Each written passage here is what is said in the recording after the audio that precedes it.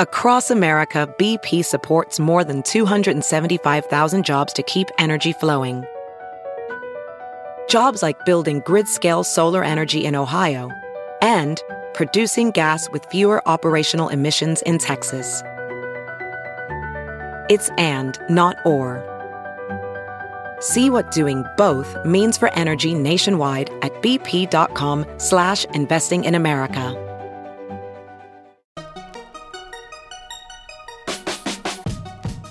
Welcome to a bonus episode of the Tech Meme Ride Home. I'm your host, Brian McCullough.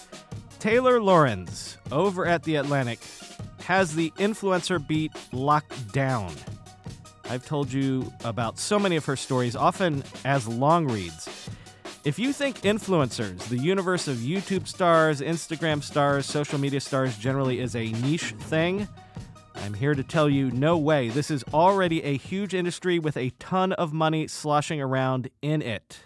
And Taylor covers this space better than anyone else. So today, we get a sense of this space from all angles, society-wise, business-wise, even platform-wise. But first, a word from our sponsors. Selling a little or a lot? Shopify helps you do your thing, however you ka-ching.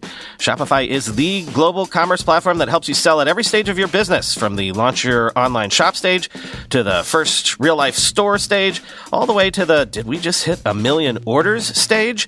Shopify's there to help you grow, whether you're selling scented soap or offering outdoor outfits. Shopify helps you sell everywhere. From their all-in-one e-commerce platform to their in-person POS system, wherever and whatever you're selling, Shopify's got you covered. Shopify helps you turn browsers into buyers with the internet's best converting checkout, 36% better on average compared to other leading commerce platforms.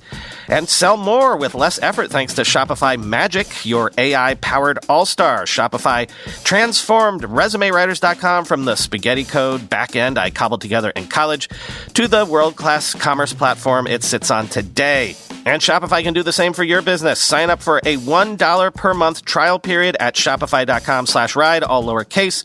Go to shopify.com/ride now to grow your business, no matter what stage you're in. Shopify.com/ride. As you write your life story, you're far from finished. Are you looking to close the book on your job? Maybe turn a page in your career? Be continued at the Georgetown University School of Continuing Studies. Our professional master's degrees and certificates are designed to meet you where you are and take you where you want to go. At Georgetown SCS, the learning never stops, and neither do you. Write your next chapter. Be continued at scs.georgetown.edu/podcast. Okay, now let's talk to the great Taylor Lorenz. Here's why I'm so thrilled.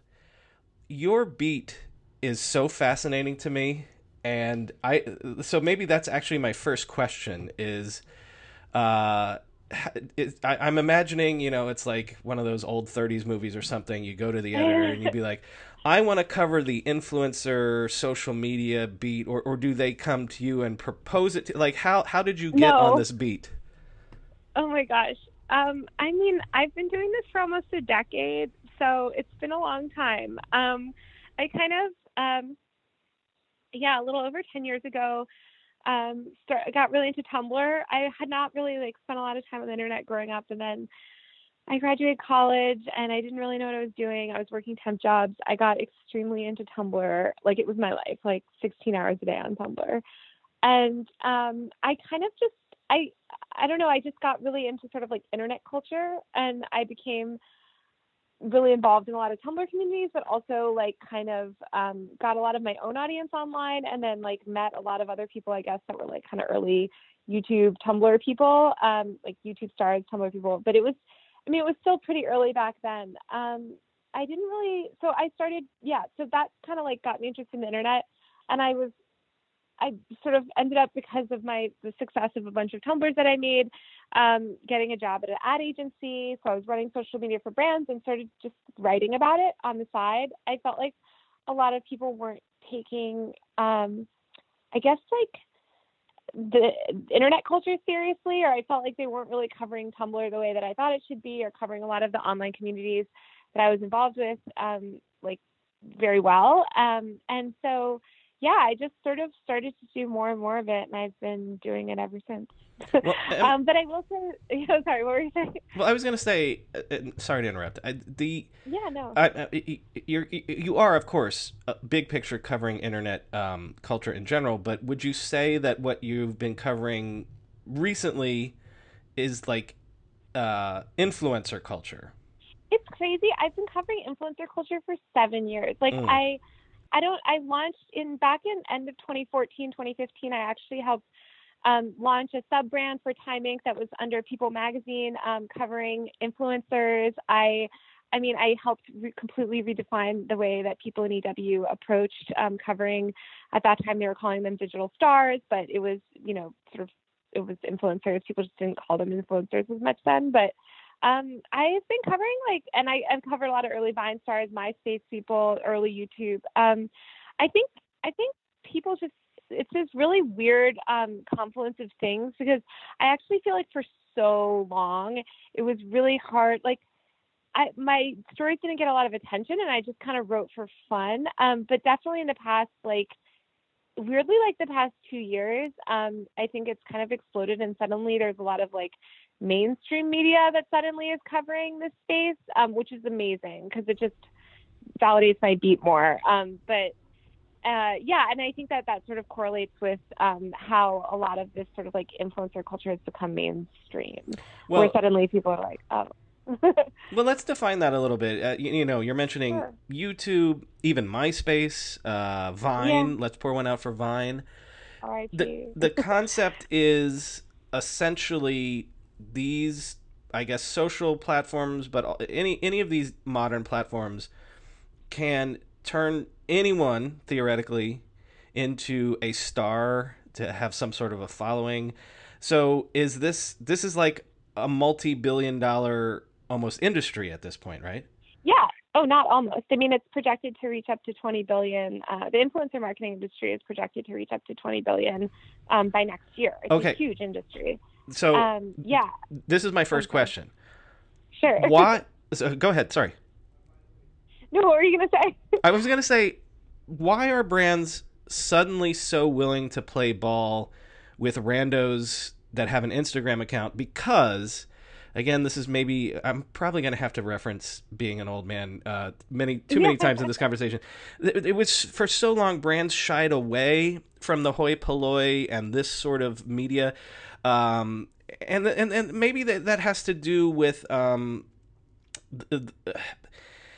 you had to prove yourself first. Maybe by having followers now, they've ipso facto proven themselves in brands' eyes. But what changed that made brands feel comfortable with randos that have a bunch of followers? Yeah, it's funny because I used to, as I said, work in the ad agency world, and I remember back in 2012, I was helping run social for Verizon, and we did a ton of influencer marketing back then. I mean, we did a lot of people this is gonna date it, but it was back on Google Plus, and I remember we did a bunch of unboxing videos with big Google Plus people and YouTube stars, and we had I think we did something with Felicia Day, and so brands have been doing influencer marketing for a long time. I mean, the industry itself is over a decade old, but I think that these people are just getting more mainstream attention, and so much of the rise of Instagram has kind of created this boom where anybody themselves, these influencers are not just social media stars, they're almost little mini entrepreneurs. So they're marketing their own brands, they're doing a lot of their own deals. So it's kind of I don't know how to describe it. It's not so much that it's been validated by these big brands who have sort of always relied on word of mouth and so-called influencer marketing.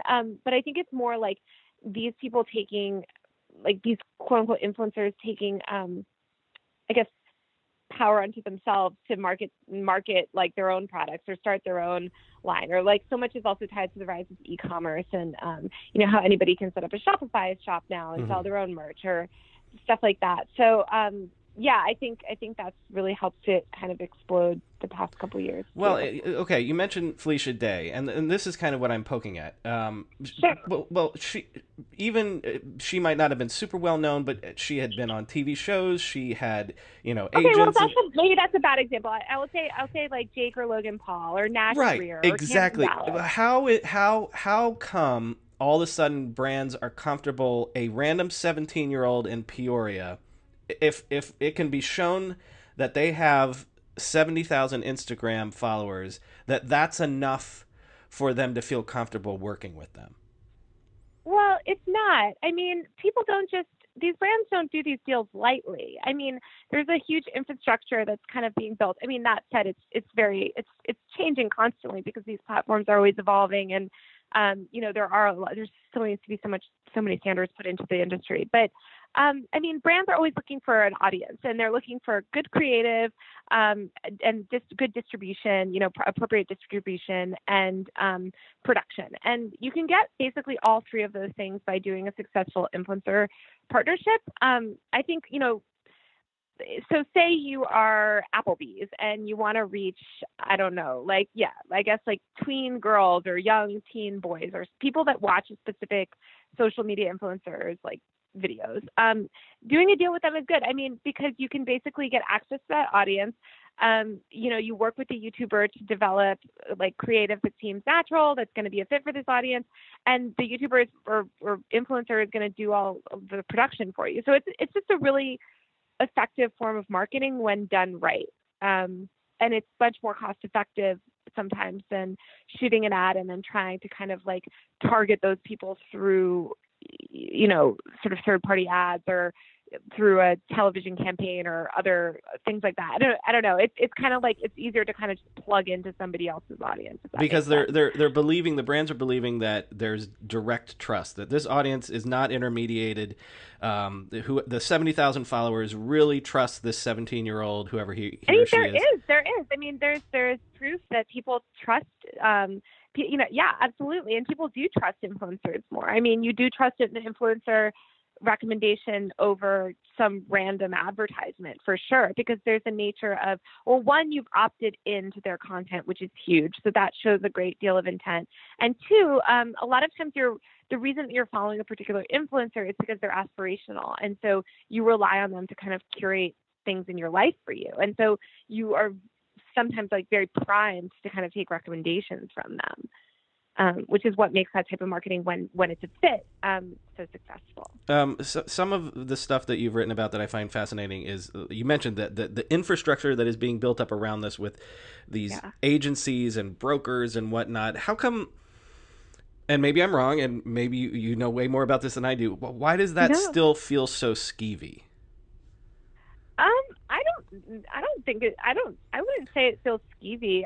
Maybe I'm just hearing all the headlines of when like people make off with other people's money and things like that. I mean, it's definitely not skeevy. I think that this is an emerging market just the same way. If you think of like SEO boom, remember like when everyone wanted to kind of like jump on it and everyone had to have an SEO expert and it was this new emerging field. That's sort of the same thing with influencer marketing.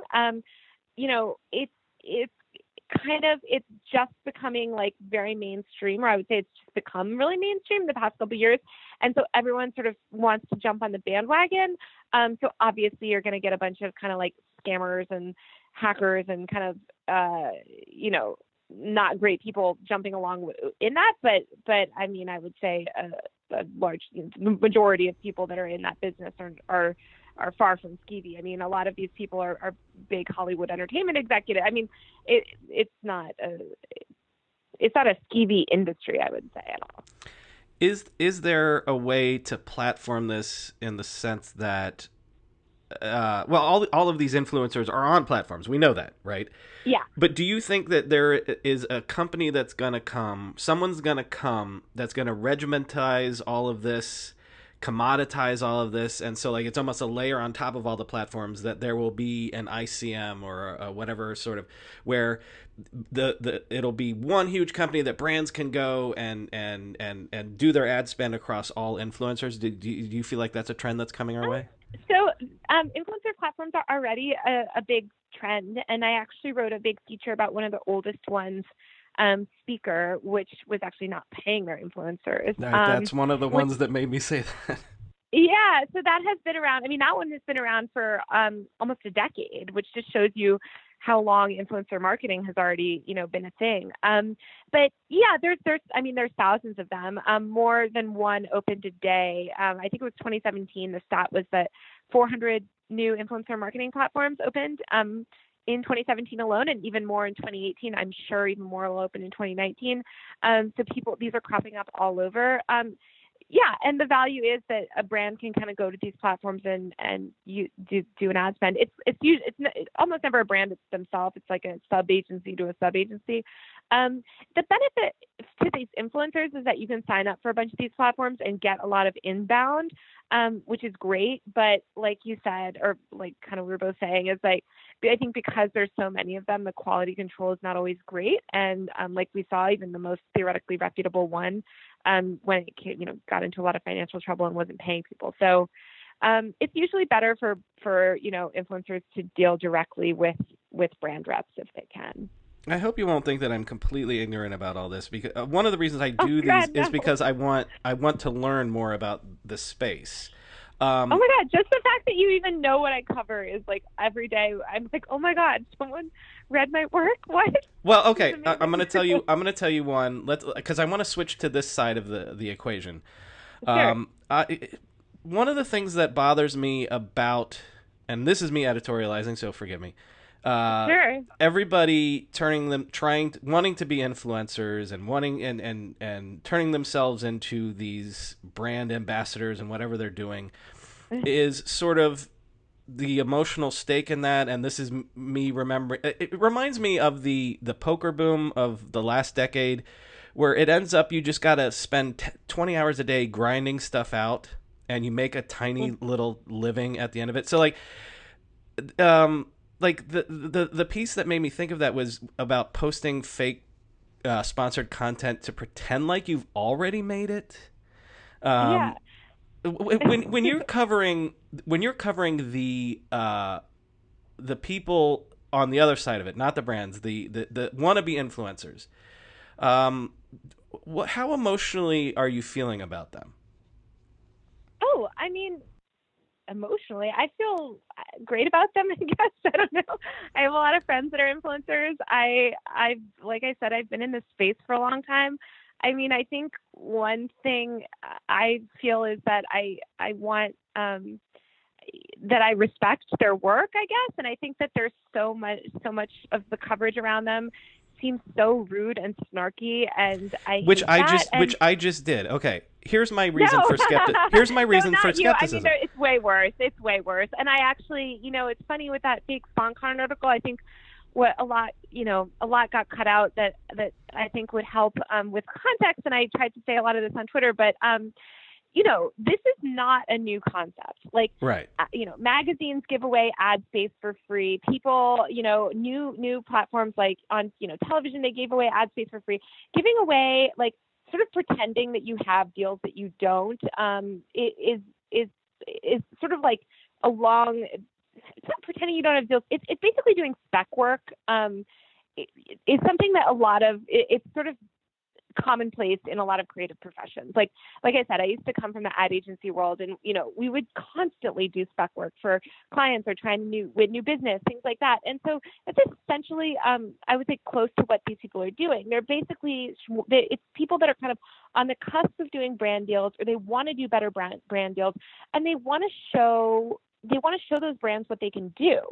And they want to show these brands that they like, that they can deliver. And so, they are going to give away some of their work for free. And so, like, that can be read as really dystopian. And I get that it is, because it's like, wow, like, you're just debasing yourself because you want to, like, doing all this free work for this multi-billion-dollar brand. Yeah. But it's like, I mean, yeah, but also, like, these people are little mini entrepreneurs, and often, right. To run a business and to generate leads, you have to give a certain amount of work away for free. It's just something about, like, the influencer layer to it that people hate. And so, yeah, that article, I felt bad for the people in it, because I was like, oh, I get you. I get what you're doing. But I can also see, people from the outside snarking on it. Well, no, but this is why you're it is a little dystopian. This is why you're so smart about this sort of stuff, is because that just reframing it as you're doing work on spec, that makes a ton of sense, right? Yeah. Mike, maybe final-ish question though is second to final question. Sure. The concept of like, well, not everyone can be a star. So do you believe either we're in a new paradigm where, well, everyone can be a star a little bit? Like, it's almost like I want to buy into a utopia where maybe everyone can make a couple $100 extra bucks a month shilling for whoever or whatever. And everyone can be their own little universe of star. Because I actually, there's tons of corners of the internet where that's been true for 25 years. Or are you afraid that, like, well, not everyone can make it? Like, there's a limit to how much everyone can be a little entrepreneur and have their 15 seconds of fame.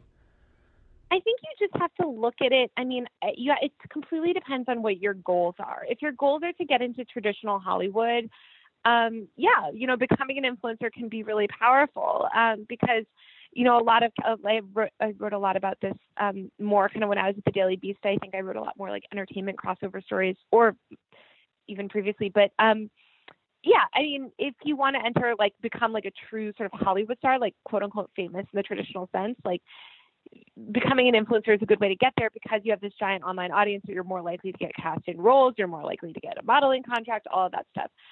For most people, they're not looking for that kind of like mass fame. It's more like we talked about, like supporting yourself, supporting your family, having your own little business. And I think that's a lot that is pretty accessible. I mean, I basically use my online following to launch a career in journalism, which is great. Like, I think that it kind of like is what you make it. I don't see this era lasting forever.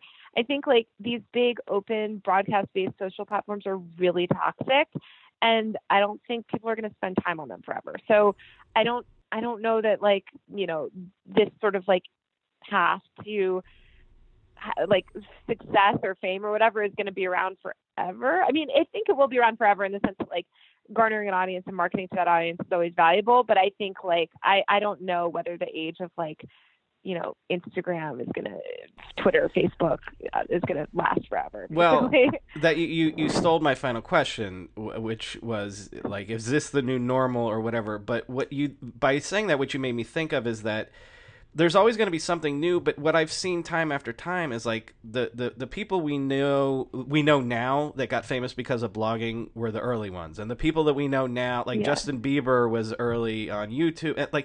It's almost like it every time there's a new paradigm, there are. It's not that.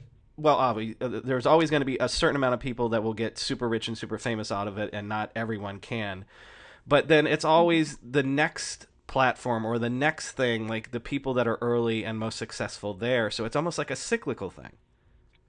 Yeah, it's funny. People are always like, what's the next Instagram or whatever? And I'm like, I don't know. I think that this, like you said, we're in this current paradigm of like these feed-based social platforms and these big open systems and little to no moderation.